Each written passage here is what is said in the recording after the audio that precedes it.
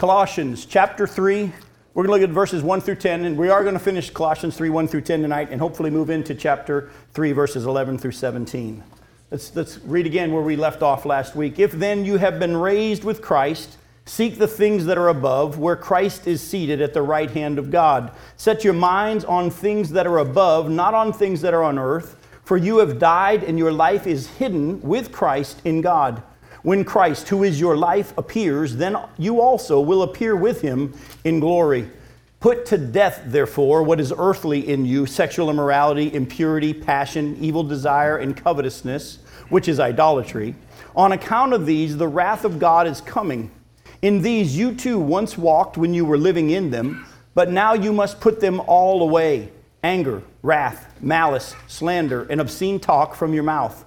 Do not lie to one another, seeing that you have put off the old self with its practices and have put on the new self, which is being renewed in the knowledge after the image of its creator. Now, to catch us all up, for those that weren't here with us last week, we looked at the fact, and we've been looking at it in the last few weeks, that this new life that God has given us, this change in us that has begun at the time of our salvation because we were put in Christ, it's going to manifest itself as we learn to stop trying to live better, but actually believe that the same God who said he would save us is the same God who said he would live out his life through us. Remember, the Bible taught us, and we've been looking at, Paul said, I'm confident that he who began this good work in you will finish it. We see how in Hebrews chapter 12, Jesus is described as the author and the finisher of our faith. And we've been looking at the fact that all along the Scripture has taught us that it's not that we get saved and now we try to live for God. It's that that same God that gave us salvation by faith is now desiring to make those changes in us that he desires of us.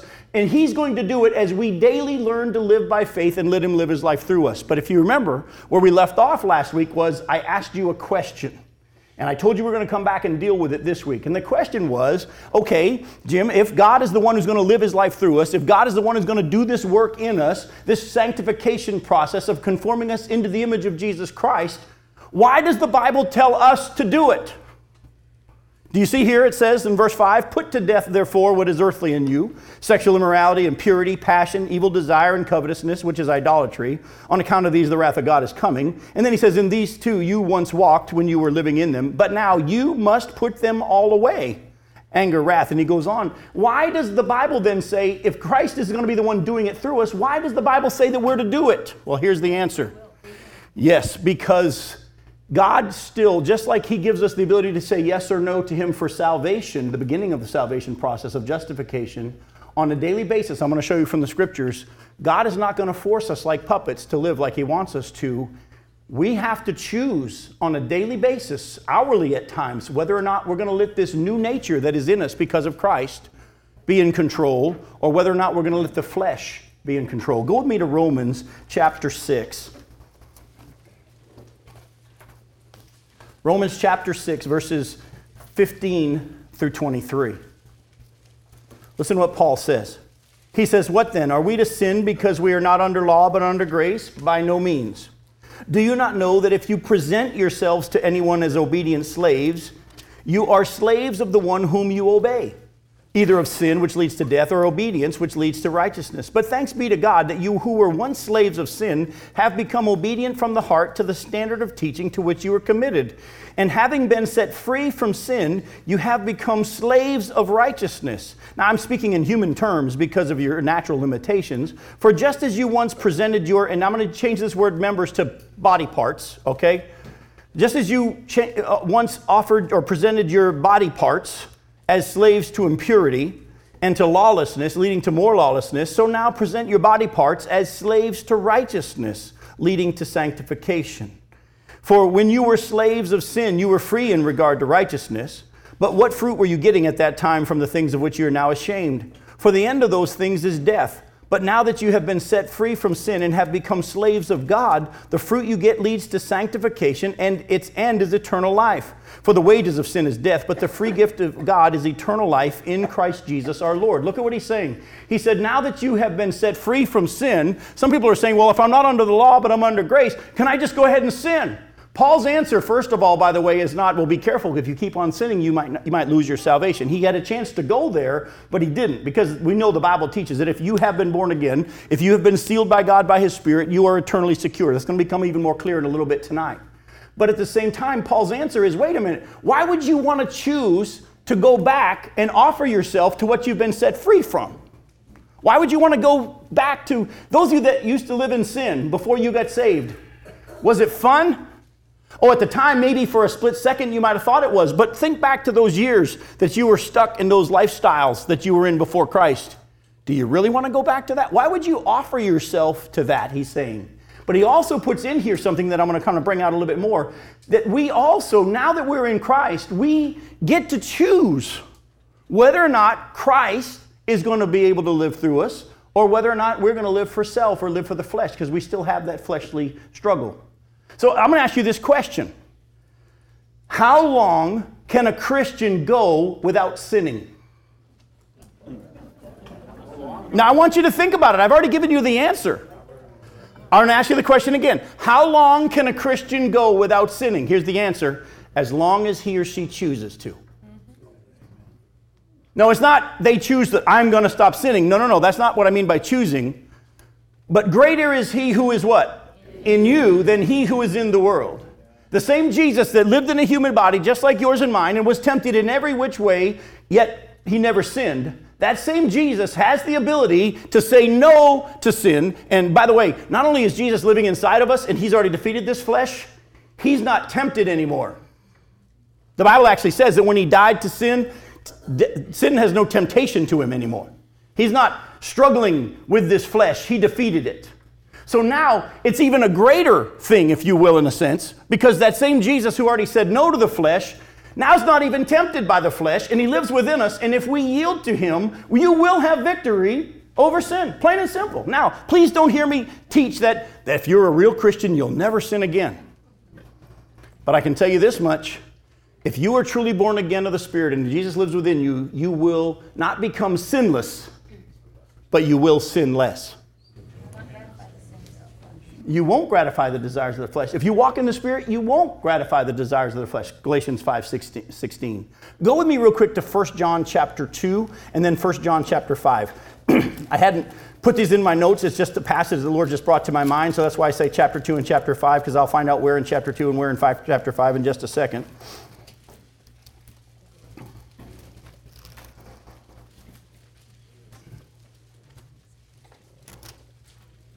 Look at it's chapter 3. My Rolodex of my memory was a little bit off. 1 John chapter 3. Look at verse 9. 1 John, keep trying to say Romans. 1 John chapter 3, verse 9. No one born of God makes a practice of sinning. For God's seed abides in him, and he cannot keep on sinning because he has been born of God. Do you see that? It doesn't say that a person born of God doesn't sin. But that person born of God is really not happy when they sin. Does anybody understand what I'm talking about? I don't know about you, but I'm still tempted to sin, and I still give in to sin. And when I give in to sin, it doesn't feel good. It doesn't taste good. And you know what? Because of Christ in me, I've had a lot more victory than losses. Go to 1 John chapter 5. Look at verse 18. We know that everyone who has been born of God does not keep on sinning. But he who is born of God protects him, and the evil one does not touch him. Do you see it? So I'm going to ask you again. How long can a Christian go without sinning? As long as he or she chooses to. And now it's a matter of you believing that that same Jesus that you said, would you give me eternal life, would you save me, would save you. You also have to believe that that same Jesus will now give you victory over the flesh. But you have to choose to let Jesus be in control or to let the flesh be in control. Oh, by the way, how often do we have that struggle? Go to Romans chapter 12. Romans chapter 12. Look at verses 1 and 2. Some of you could probably quote it, but look again now in this context at what Romans chapter 12 is saying. Paul says in Romans 12, verses 1 and 2, I appeal to you, therefore, brothers, by the mercies of God, to present your bodies, your flesh, as a living sacrifice, holy and acceptable to God, which is your spiritual worship. Do not be conformed to this world, but be transformed by the renewal of your mind. By the way, in the Greek, should read the daily renewing of your mind, that by testing you may discern what is the will of God, what is good and acceptable and perfect. Did you see it? What are we to lay on the altar every day? What are we to offer to God every day? Our bodies. This flesh. And when we fall into sin, listen closely, it's not who you are if you are in Christ when you sin. I know that it was a fun song that we sang years ago, and I'll get right to you, Dave. Years ago when I was in New Orleans, I remember one Sunday the choir had this special, and the choir sang this "I'm Just a Sinner Saved by Grace" song, and man, we all got moved, and the worship pastor even asked everybody that got saved, and when we call out January, everybody that got saved in January stand up, and all over the sanctuary the January people got up, and the February and so on, and then he said, for those of you that don't know, to go ahead and stand up now, that kind of stuff. I don't know what month it was, but I've come to realize something. I'm not a sinner saved by grace. I'm a new creation in Christ Jesus that still sins because of my flesh. I'm not a sinner saved by grace. I was a sinner. I'm a new creation in Jesus Christ. The old is gone, the new has come. And I want you to start to understand that, because unfortunately many of us over the years have been taught by the church, God did this for you, now you need to live for Him. Isn't that what we were taught? Oh, we tried, didn't we? We tried. How'd that work out? Oh, we rededicated ourselves. We had a revival, and we said, Lord, I mean it now. How'd that work out? But you know what I think, as I touched on last week, I think the Bible teaches that we need to come to a holy understanding after salvation of the fact that we still can't live out the Christian life. I haven't forgotten you, Dave. I am coming back. But in the same way that we have to come to a holy dissatisfaction in order to be saved, you have to stop trying to fix it and realize I can't before you can be saved, right? After salvation, I think the Bible teaches that God, for His purposes, allows us to experience those struggles of trying to live according to legalism and rules and trying to do better until we get to that point where we realize I can't do it. So don't beat yourself up if you're in the struggle. You're right on schedule. I just say to you, give up.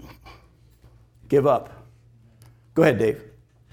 If we remember the perspective, we're seated with Christ, Mm-hmm. the right hand of the Father, and look at things from that perspective. That's the renewal of our minds that the Bible talks about. That's the renewal of our minds. It has to happen on a regular basis. Go real quick to Matthew 26.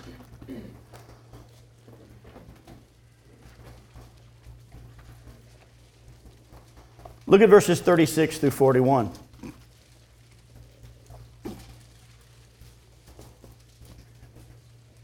Now let me show you how much understanding God's process of conforming us in a process over time into His image has changed how I read the Scriptures. In Matthew 26, verses 36 through 41, the Scripture says, Then Jesus went with them to a place called Gethsemane, and He said to His disciples, Sit here while I go over there and pray. And taking with Him Peter and the two sons of Zebedee, He began to be sorrowful and troubled. Then He said to them, My soul is very sorrowful, even to death. Remain here and watch with me. And going a little farther, He fell on His face and He prayed, saying, My Father, if it be possible, let this cup pass from me. Nevertheless, not as I will, but as you will. And He came to the disciples and found them sleeping. And He said to Peter, So could you not watch with me 1 hour?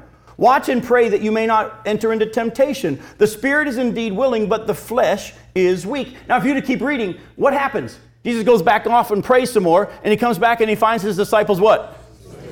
Now, for years, I read this by Jesus saying to them, couldn't you watch with me 1 hour? I read it as if Jesus was saying, what's wrong with you? I expected you to be awake. But let me ask you a question. Knowing who Jesus is, was He caught by surprise that they were sleeping when He came back? No, there's nothing that catches Him by surprise. Remember, Peter says, I don't know about the rest of these guys. I'll die for you. Jesus says, actually, I know a whole lot more than you know about yourself. And before the rooster even crows tomorrow, 3 times, you're going to deny you know me 3 times. You know what I'm talking about, right? So was Jesus caught by surprise when He came back and found them sleeping? No. So when Jesus is saying, could you not watch with me 1 hour, what's He pointing out to them? Their struggle. Yes, the fact that, then He says that He gives them a teaching point. Oh, the spirit is willing, but the flesh is weak. That's why we need to learn how to be alert, for what's going on and ask for help. Be alert for the fact that, isn't that what the Bible says? That we're to be alert and watching that the enemy's out there seeking someone to devour. He's like a roaring lion seeking whom he may devour. Doesn't the Bible say that we're to stand against all the wiles of the devil and we're to put on the armor of who? Of God. And this was actually not Jesus upset with them and beating them up. He was actually just teaching them something they needed to learn. Again, let me remind you of something that God's just blown open and is helping the whole scriptures come alive for me. Way back in Deuteronomy chapter 8. God says to the nation of Israel in verses 1 through 5, as he's speaking to them, he said, remember all these years how the Lord your God led you into the wilderness. Did you catch that? You didn't end up in the wilderness because you made a wrong turn. You didn't end up in the wilderness because you made a mistake. You ended up in the wilderness because I intentionally brought you there. And I did it for 3 reasons. 1, I did it to humble you, remind you of your dependence on me. Not only that, I did it to test you, to see what was in your heart, whether or not you keep my commandments. But again, remember, God already knows whether or not they would. Who's the test for? It's for them to find out. I've shared this with some of you, but years ago when big old Moose AJ over there was a brand new resident of Florida, we moved from Chicago down here to come pastor at this church. AJ was around a 1-year-old, and the little rascal thought he could swim. And we bought a nice house there on the beach, and it had a big pool in the backyard. And we had a problem because there's a lot of sliding glass doors and other doors to that pool. And we were forever going, where is he? Where is he? Because he wasn't afraid of the water. So I knew if I'm going to be able to get any sleep, I got to teach him how to swim. So I said to AJ, let me teach you to swim. He said no. 1-year-old, he said no. You know why he told me no? He thought he could swim. He didn't think he needed a lesson. So you know what I did? I said, you can swim? Yes. Don't need a lesson? No. I said, I'll tell you what I'm going to do. I'm going to give you a swimming test. Now I turned to Becky and said, you need to go where you can't watch, where you can't hear. She'll tell you. I said, get where you cannot come rescue him. And then I took my son, who thought he could swim, and I threw him in the deep end of the pool. I didn't let him walk down in and show me his strokes. I said, you can swim, huh? And I threw him right into the deep end on purpose. By the way, how did he do? He failed the test. Did I get upset that he failed the test? No. I was ecstatic that he failed the test. I was glad that he drank half the pool. I was glad that his eyes got this big. I was glad that he thought, I'm going to die, because then I could come in and pull him out, and now, guess what? He was teachable. We didn't even have to lock the doors. He wasn't going anywhere near that water. Listen to me. Your heavenly Father already knows what it's going to take to get you to finally get there. We've been taught by the church that when you fail, God is upset with you. He's disappointed in you. Folks, if God already knows everything, and if disappointment involves surprise, can you disappoint God? God says, remember all these years how I led you into the wilderness. I caused you to hunger. I made you thirsty. I did it to remind you of your dependence, to humble you. I did it to show you where you really are. The test was for you, not for me. And I did it for a third reason, to teach you that man lives only by every word that proceeds from the mouth of God. I'm continually, let me give you a little heads up of what's going to go on in your life. God's going to keep upsetting the apple cart. God's going to keep changing things. Tires are going to blow. Washers and dryers are going to die. People are going to get sick. You're going to lose your job. There's going to be transfers. Kids aren't going to always listen to you. Let me just tell you that through this life, you will have struggles. But you know what? God says part of them are what I'm allowing for my purposes of conforming you into my image. But you've got to get to that point where you realize you can't fix it. But I will. And everything is to remind you of your dependence, show you where you really are. You see, if I need to move you from here to here, I can't move you from here to here if you think you're already here. Right? I've got to show you where you really are. That's all God's doing. When we fail the test, he's not upset. Now we know what he already knew. And he's now trying to teach us how to listen to what he says to do now. Folks, that's why it's so messed up that our churches try to govern themselves by rules and regulations. Oh, if our leaders in all of our churches in Brevard County, in this United States and wherever, would be leaders that say, what does God want us to do now? What is God saying in this situation? Not, well, the manual says. We're faithful to the scriptures, as you heard somebody teach somewhere. God may not duplicate a method. Therefore, I say to you, in your individual walk with the Lord, learn how to say no to the flesh on a daily basis and lay it on the altar and say, Jesus, I need victory. You said you would do it, and I believe you will. I'm going to walk away from this temptation believing that you will give me the victory. And folks, let me just tell you, watch what happens. He does. Now, I want to pull out real quick a couple last things from this section so we can move on to the next section. Look at verse 3 in Colossians chapter 3. It says, for you have died and your life is what? It's hidden with Christ in God. I'm going to do this fast because there's so much more I want to get into in the next section here.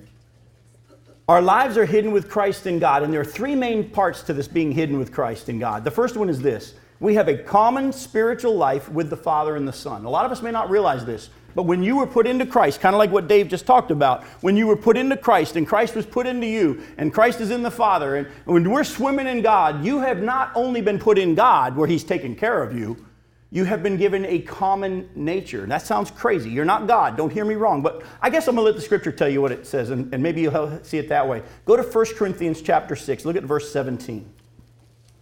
1 Corinthians chapter 6. Look at verse 17.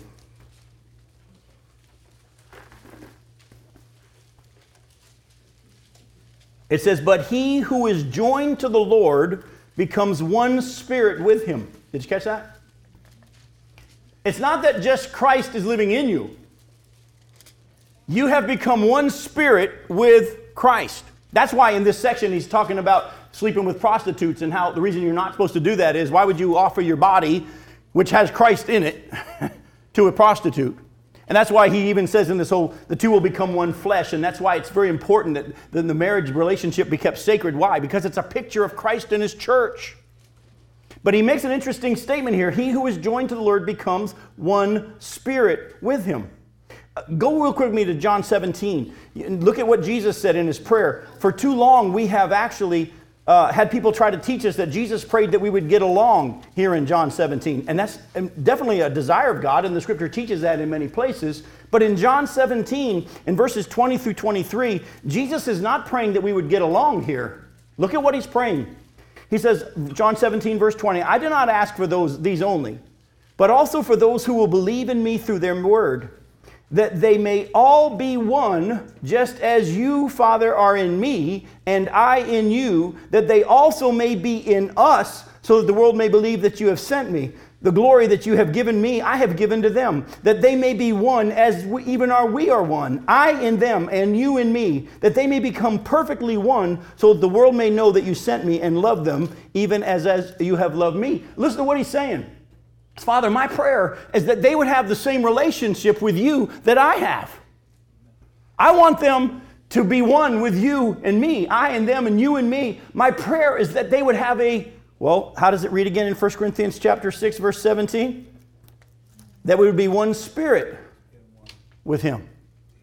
And so, real quickly, a part of you being hidden with Christ in God is you have a new spirit not only put in you, but you are actually in union with God spiritually. Now, do we feel that way a lot? Why do we not feel this union with God? Why do we not sense this union with God? That you're close. She said because we're still trapped in the yucky flesh. That's part of it. You don't believe it. That's a big part of it as well. We don't understand it nor believe it, but there's another reason. We haven't learned more of him to know who he is. Exactly. A part of it, again, another aspect, she said we haven't learned more of him to know who he is. Most of us, after salvation, have been taught to live out of the flesh and not out of the spirit. You want evidence? When you got saved, and you walked down that aisle and you gave your life to Jesus Christ, the response was, praise the Lord, you couldn't save yourself, Jesus gives it to you, right? And then as soon as you were done walking down the aisle, they handed you your envelopes. Right? They said, here. And you remember what was on the envelopes? The little check mark system. I brought my Bible. I read my Sunday school lesson. You don't remember what I'm talking about? We were taught, here's a list of committees. We want you to serve on a couple. Here's our service times. We want you to be here every time the doors are open. And without realizing it, the church taught us the beginning part of salvation, which is the justification by faith. But the whole rest of salvation is still by faith. That's why Paul says, after perfecting yourself or beginning in the Spirit, are you trying to perfect yourself or finish it in the flesh? We don't really understand this union with Christ because we've been told, Jesus did this for you, now you live for Him. I'm going to save you some time. You can't. You can't. But your life is hidden with Christ in God. There's another part to it too, and we'll just say this part quickly and it'll save a lot of time. The world won't understand it. I'll just save you a lot of time. The world won't understand it. We're going to turn there, 1 Corinthians 2, verse 14. The man without the Spirit does not understand the things of the Spirit. They're foolishness to him because they're spiritually discerned. Folks, if you try to help someone understand how you know Christ lives in you, you're just going to be wasting your breath if they don't know Jesus. You can try to convince them and you can try to use human reasoning. Well, it's kind of like apple pie or it's kind of like an egg. Forget it. They won't understand it unless the Spirit of God opens their eyes to the truth when they come to know Him for themselves. All right, so if your life is hidden with Christ in God, you're one in spirit with Him, and the world won't understand it. But there's the third part too. If you're hidden with Christ in God, don't let anybody out there teach you or try to tell you that you could lose your salvation. Because you are scripturally, very clearly, eternally secure. Go to 1 Peter chapter 1. 1 Peter chapter 1. I'm going to do two passages real quick and reference a third, and then we'll jump into one more thing from this last section and then get on to the next verses. 1 Peter chapter 1, verses 3 through 4. Blessed be the God and the Father of our Lord Jesus Christ.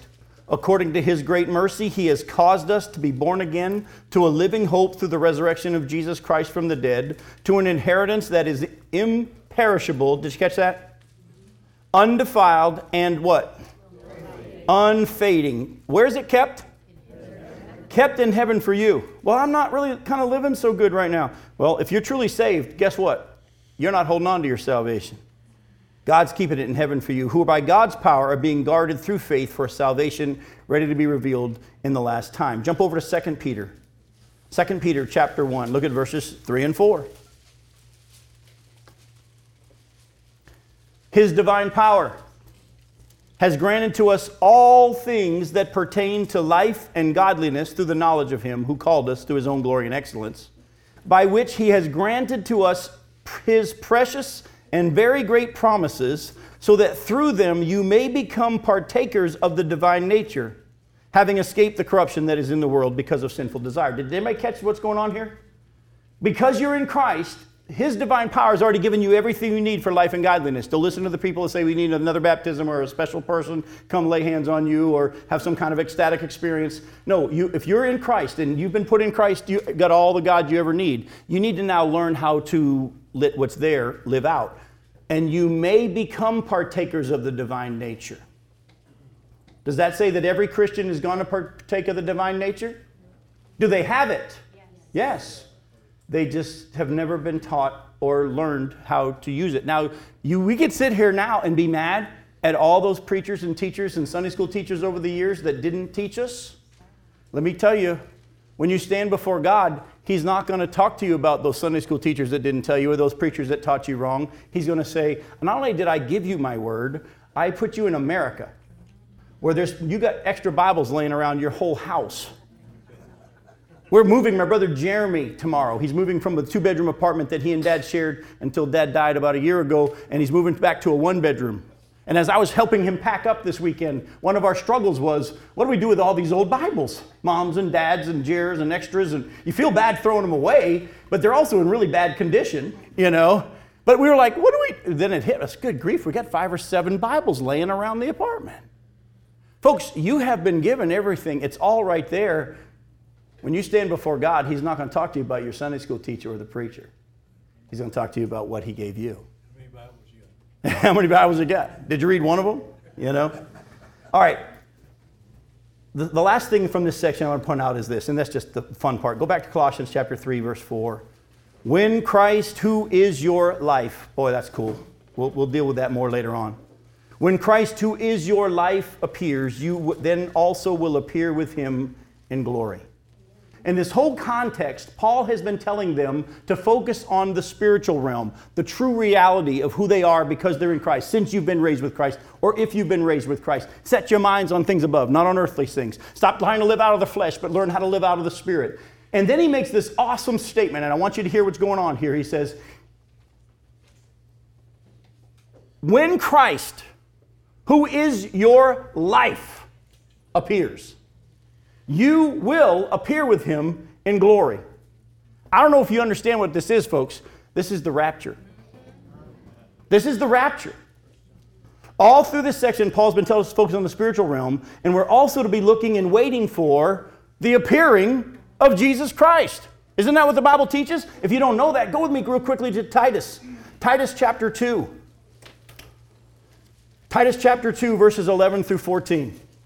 It says, for the grace of God has appeared, bringing salvation for all people, training us to renounce ungodliness and worldly passions, and to live self-controlled, upright, godly lives in this present age. Did you catch that? Training us. It's a process. Training us to live these kind of lives. And then it goes on and says this. Waiting, verse 13, for our blessed hope, the appearing of the glory of our great God and Savior, Jesus Christ, who gave Himself for us to redeem us from all lawlessness and to purify for Himself a people for His own possession who are zealous for good works.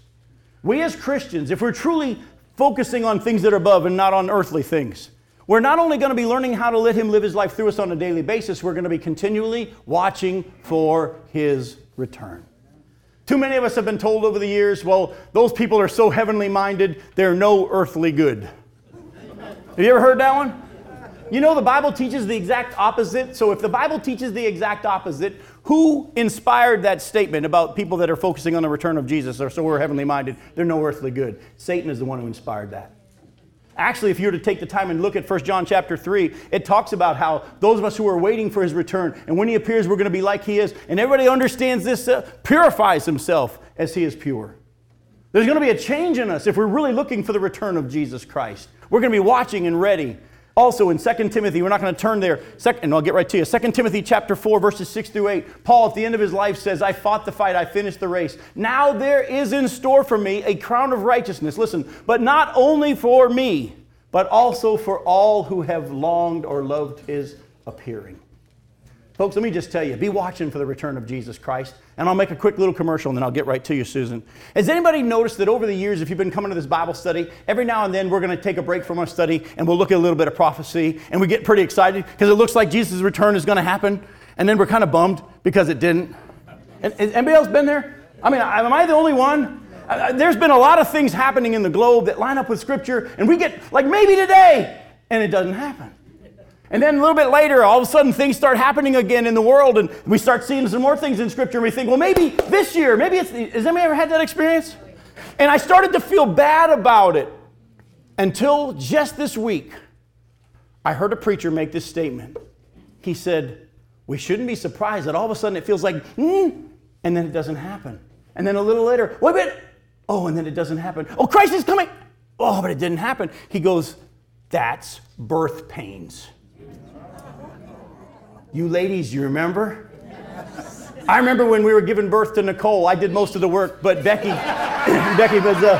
But I remember when we were expecting Nicole, and it was our first child, and we thought, the due date, the doctor told us this is when it's going to happen. The Scriptures and the stars all lined up. It was going to happen. And it didn't happen.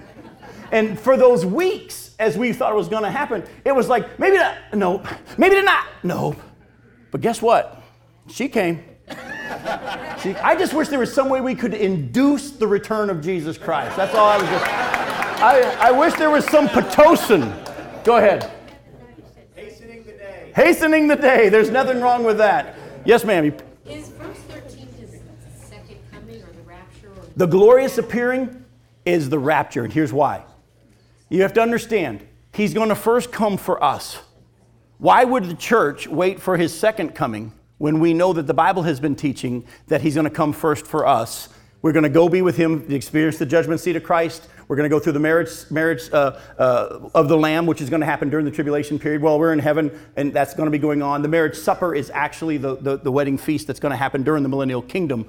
So why would the church be told to wait for the second coming when the rapture is what we're to be watching for? Remember, Jesus said this in John chapter 14. He said, don't let your hearts be troubled. You believe in God, believe also in me. In my Father's house are many rooms.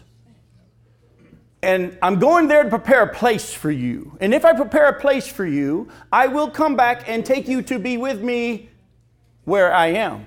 If the rapture happens at the second coming, as some people teach, we just meet him there and come right back down to the earth. That's not where he's been preparing place, is it? No, I go to prepare a place, and if I prepare a place, I'm going to come back and take you to be with me, that you'll be where I am. Let me give you one other real quick commercial, and then I'll get right to you, Jeff. Further evidence of the pre-tribulational rapture is if you understand your Bibles, at the beginning of the tribulation, we see it in Revelation chapter 7 and Revelation chapter 14, there are 144,000 witnesses that are sealed by God at the beginning of the tribulation, 12,000 from each tribe of Judah.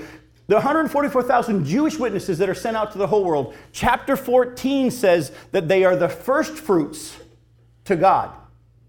Wait a minute. The scripture says that the first believers that got saved at the beginning of the church age were the first fruits to God. How can the 144,000 witnesses be first fruits if we already have first fruits? Oh, they're the first fruits of the next time period.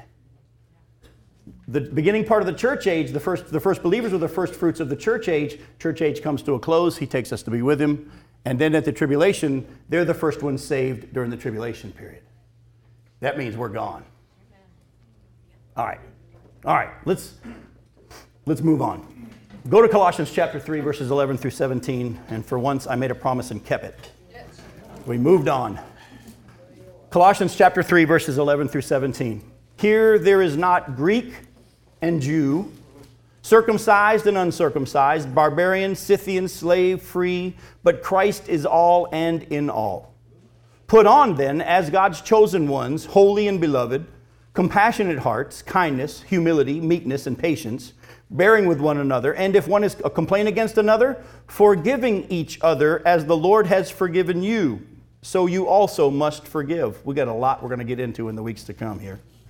And above all these, put on love, which binds everything together in perfect harmony, and let the peace of Christ rule in your hearts, to which indeed you were called in one body, and be thankful. Let the word of Christ dwell in you richly, teaching and admonishing one another in all wisdom, singing psalms and hymns and spiritual songs with thankfulness in your hearts to God. And whatever you do in word or deed, do everything in the name of the Lord Jesus, giving thanks to God the Father through him. As you can already tell, we are not getting this all in tonight, and maybe not in the next 2 or 3 weeks. But what I want to do tonight is I want to pull out a couple of things from here. First of all, when he says, those of us who have put off the old self and put on the new, which is being renewed in the knowledge of after the image of its creator.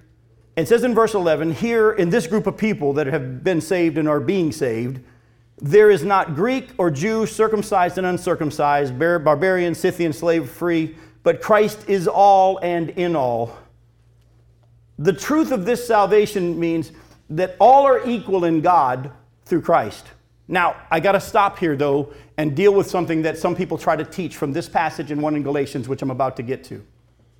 There are some that try to take this passage and the one in Galatians I'm about to take you to and say that since the scripture says that there is no division, everybody's equal in role in the church. But this passage is not saying that everyone's equal in role. This is saying that in Christ everyone is equal. Whether you are a Jew or a Gentile, whether you were a slave when you got saved or whether you were a free person when you got saved, whether you were of this nationality or that nationality, whether you were white or black, when you're in Christ and Christ is in you, there's no hierarchy when it comes to who God likes more. We're all equal in Christ. That doesn't remove roles. Go to Galatians chapter 3.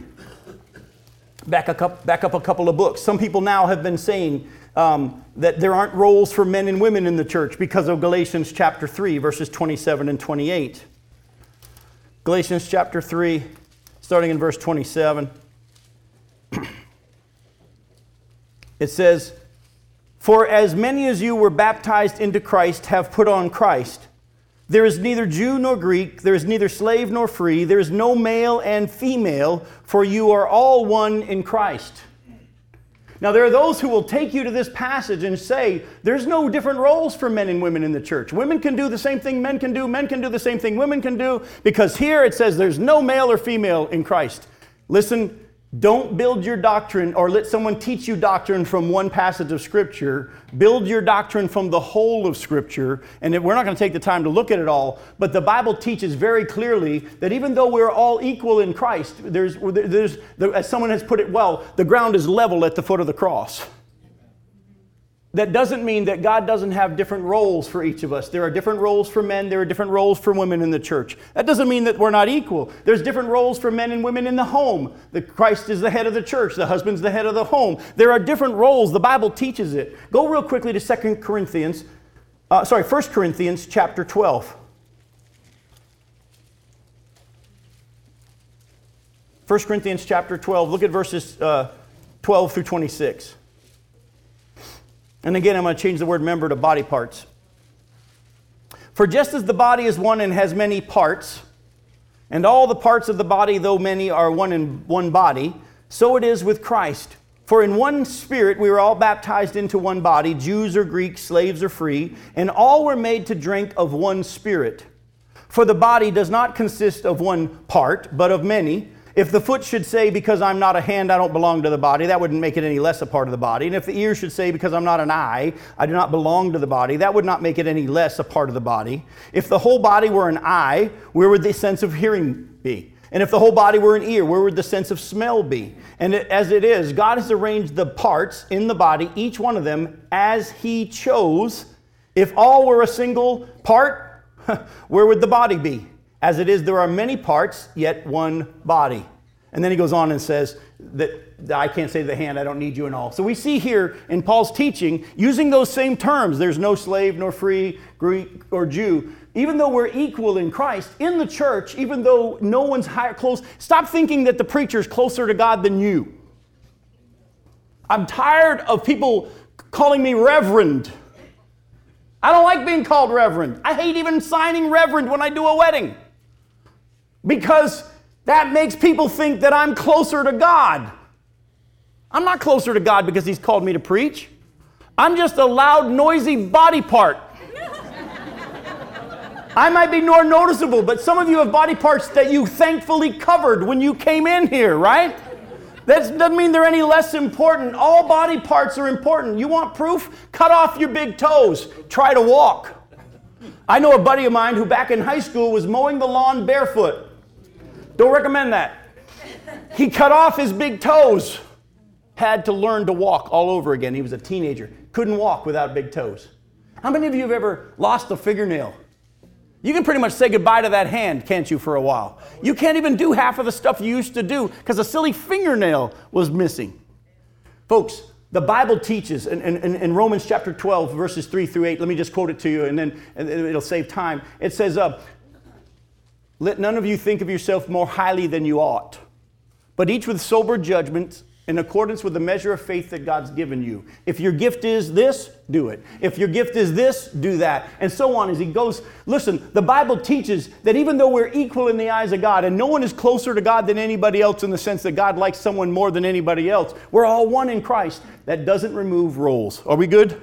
I don't have to take any time further if we have to deal with that. If you have more questions, you can come to me and we can deal with that later. But for the sake of time, I just needed to just take the second to deal with that because there's too many people out there taking one verse of Scripture in Galatians and saying that there's no roles for men and women. Women can do the same thing as men. Here there's no male or female. That's building a doctrine from one verse. When you compare it with the whole of Scripture, you see that can't be what it's saying. All right?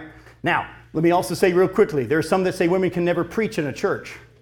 I believe the Bible teaches that women aren't to be in authority in the church. But in 1 Corinthians, it says when a woman prophesies in church, she needs to do it with her head covered. So if a woman's not allowed to preach in the church, when's she prophesying? Do you understand? There are times that women can speak in church and they can preach in church. The Bible teaches it. They just need to make sure they're doing it under the authority of the men who have been given this responsibility to lead in the church. And if the elders say that she can preach, let her preach. Women aren't supposed to have the role of authority over men. There's different roles for women, but if we let the whole of Scripture teach, you'll understand that God's design is pretty cool and it all works pretty well. All right? Also, don't miss this. Christ is not only in all, he's what? He is all. Can somebody help me with this? What does that mean? I told you we were going to come to this a little earlier tonight. I said we're going to deal with something that was in the last section. I'll give you a hint. It's in verse 4. I heard it. When Christ who what? Is your life. Christ is not only in all, Christ is all. Paul, I wish I had the time to pull down the screen and show that video you sent me. And if you are interested in that, go see Paul, because I can't pronounce the guy's name. But this preacher took the time to lay out how many of us have been taught over the years that we're to try to live for God or under God, and we're supposed to live with God, where He is our all. Everything we do. Well, Paul even said, your own poets have said when he was talking to the Areopagus, we are His offspring. In Him we have life and breath and everything else. Folks, do you understand that you couldn't even take a breath without Christ? The Bible says that He's in control of it all. The sad thing is most of us don't realize that, and we try to live without that knowledge. We try to do things for God. Lord, I did this for you. I thought you were going to... God says, I never wanted you to do for me. Remember the prodigal son story, the older brother? We've talked about this again. I'm going to remind it to you till it starts to sink in. The older brother says, wait a minute, all these years I've slaved for you, and you haven't even given me a goat. I busted my fanny. I've worked for you. Lord, I was faithful. I went to Sunday school. Lord, I went on the Wednesday night services when other people weren't committed to it like I was. And Lord, I'm not seeing any benefit of this. And unfortunately, 2 minutes have told you need to work a little harder. No, what was the father's response? He says, my son, I'm always with you, and everything I have is yours. You've been trying to earn it. It's all to be received by faith. It's yours. Believe it. You know what? I've come to find out God's a whole lot more generous than we ever were taught He was. Amen. I've come to realize, well, we're going to get to there. We are going to get to there as we close tonight. There's something in here I don't want you to miss, and we will get there tonight before we finish.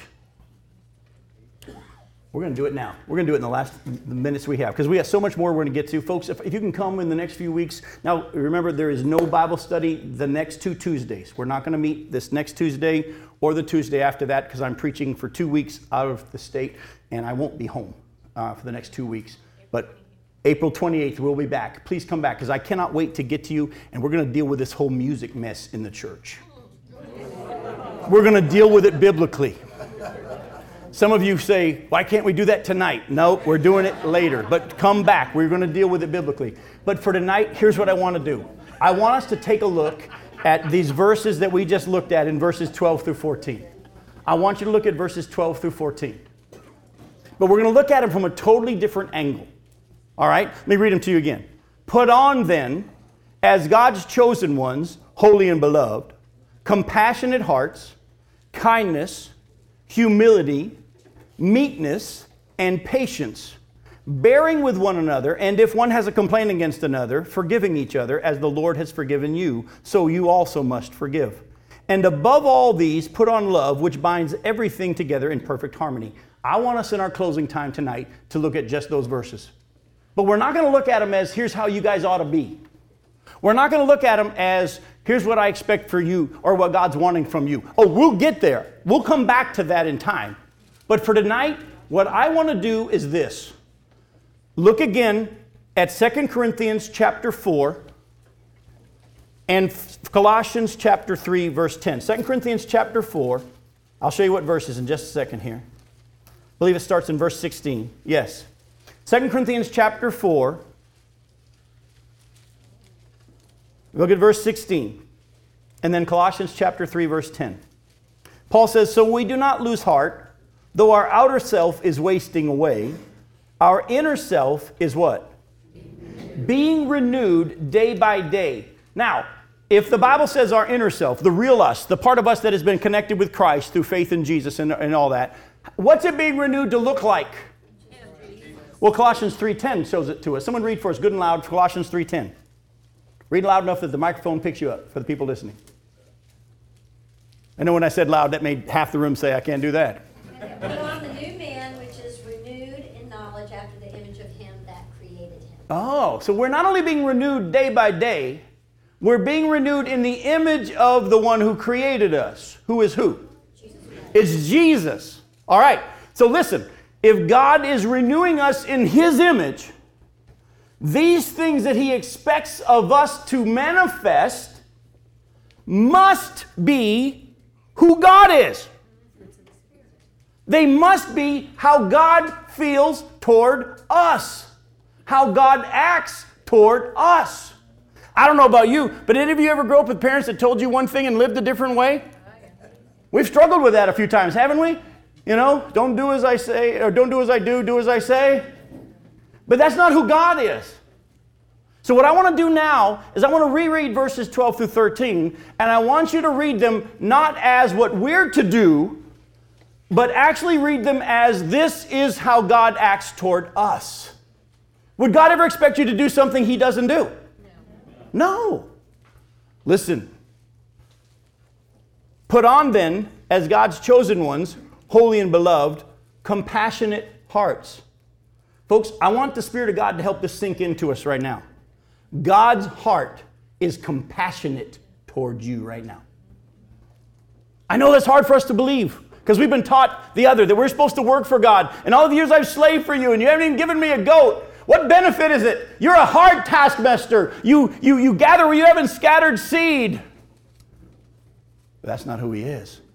What did Jesus say in Matthew chapter 11, verses 28 through 30? Come unto me who are weary and heavy laden, and I will give you rest. Oh, take my yoke upon you and learn of me, for I am meek and lowly and humble of heart, and you will find rest for your souls. Lord, tell my sister to help me. I'm working for you here in the kitchen. No, she's cool. She's sitting right here at my feet, and that's all I'm really wanting from her. You know, Martha, I'm a God that can make a whole lot of fish show up in a net. I can turn water into wine. I could turn stones into bread if I wanted to. I don't need you in the kitchen for me. I want you to walk with me. God is compassionate toward us. Oh, He's kind toward us. He's humble and meek toward us. Some of you are saying, slow down. It's right there in your Bible. Write it down. Oh, slow to anger. I thought you said slow down. I'm thinking, slow down. It's right there. Someone already took the notes for you. I'm sorry. Slow to anger. Definitely. We'll get to that in a second. He's humble. He's patient with you. He's bearing with you in your struggles. Oh, and He is forgiving and has forgiven you. Yeah, isn't that awesome? Oh, by the way, you know the Bible says that we're going to bump into each other and get each other upset. You know the Bible talks about that, right? Bear with one another.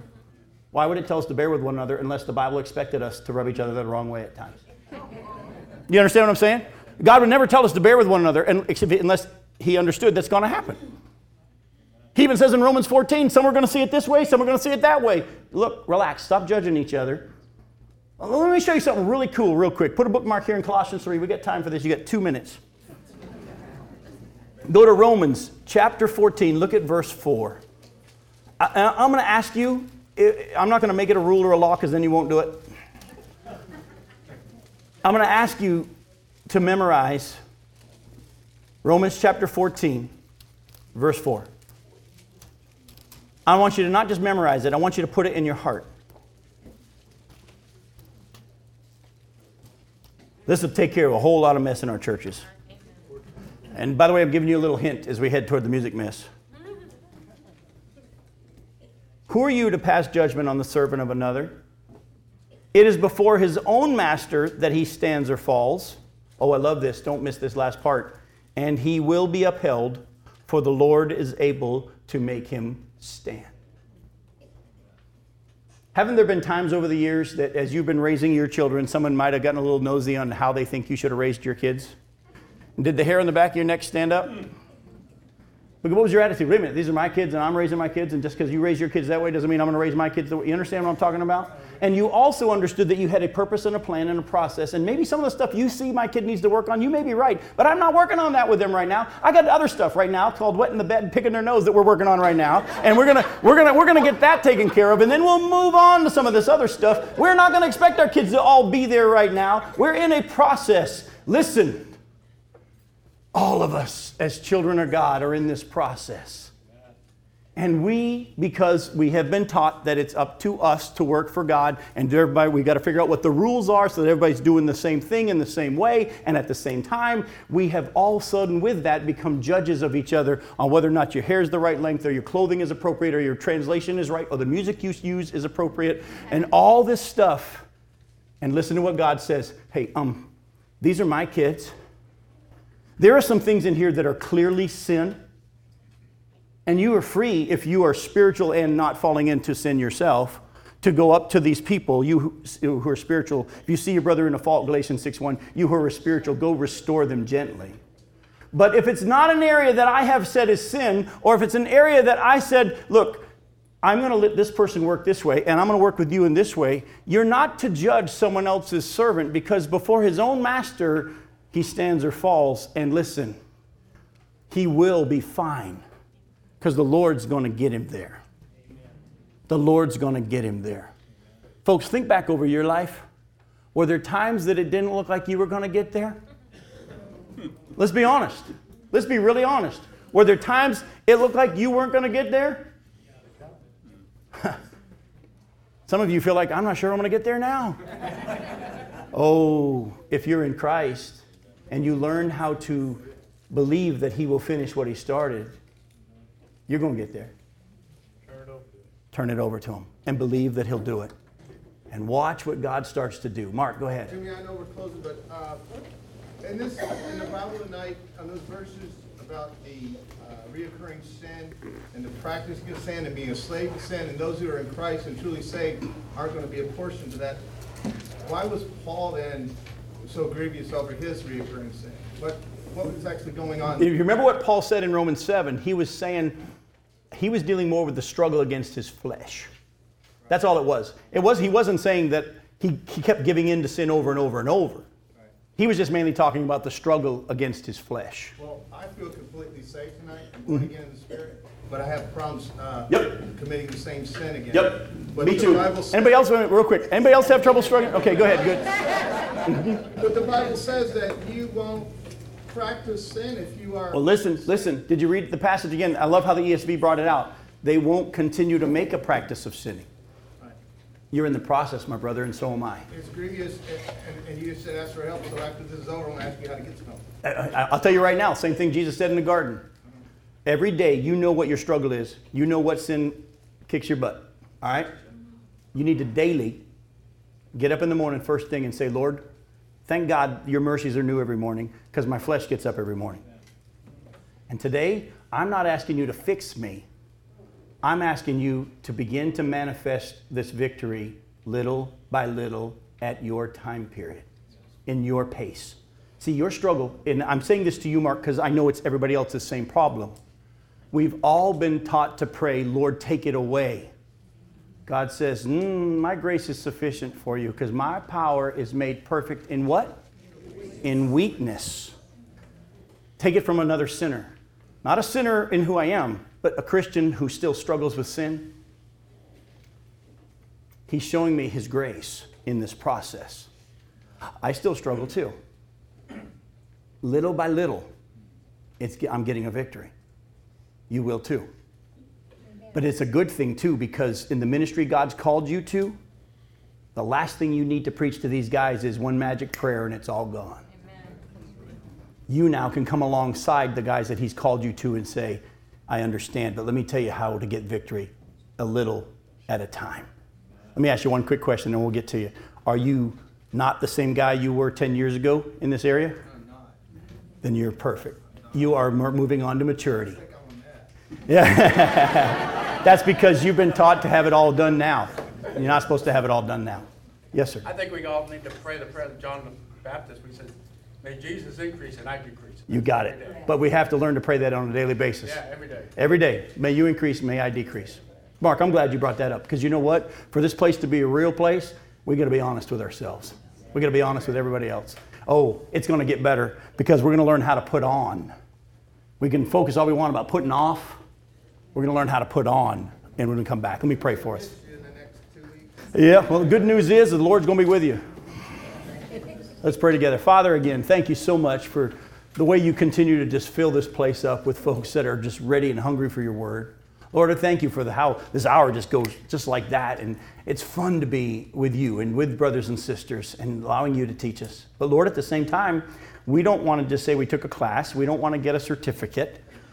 We want to have transformation. So may we, by your grace, because your word teaches us to ask you, may you direct our hearts into your love and into the perseverance and the steadfastness of Christ. We believe that you will, but Lord, we're going to ask you to do it.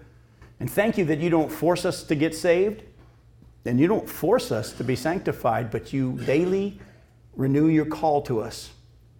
You pursue us like the two men on the road to Emmaus. You come after the guys when they go back out to fish. You continually say, I'm right here, and everything I have is yours. But you got to believe it. You got to believe it. And Lord, I'm going to thank you for those people, even though they were good intentioned, who taught me that I had to work harder, because it had put in me a hunger for the real Christian life. And I thank you for the fact that I can understand this transformation that you're doing now, because I've tried to do it on my own. Oh, I know I got saved when I was 8 years old and didn't fully understand all that it meant at that time, but I thank you for it. But Lord, I do now understand salvation a lot more as I have given up trying to live the Christian life. Father, I pray that for the people here. I thank you for the faces that I can see, and the nods and the smiles, and those that are maybe a little bit further down the road in this process. But we're going to be in this process till you take us home. But Lord, thank you for bringing us together, and we look forward to being back together in 2 weeks. We ask this in your name. Amen. Thanks for coming.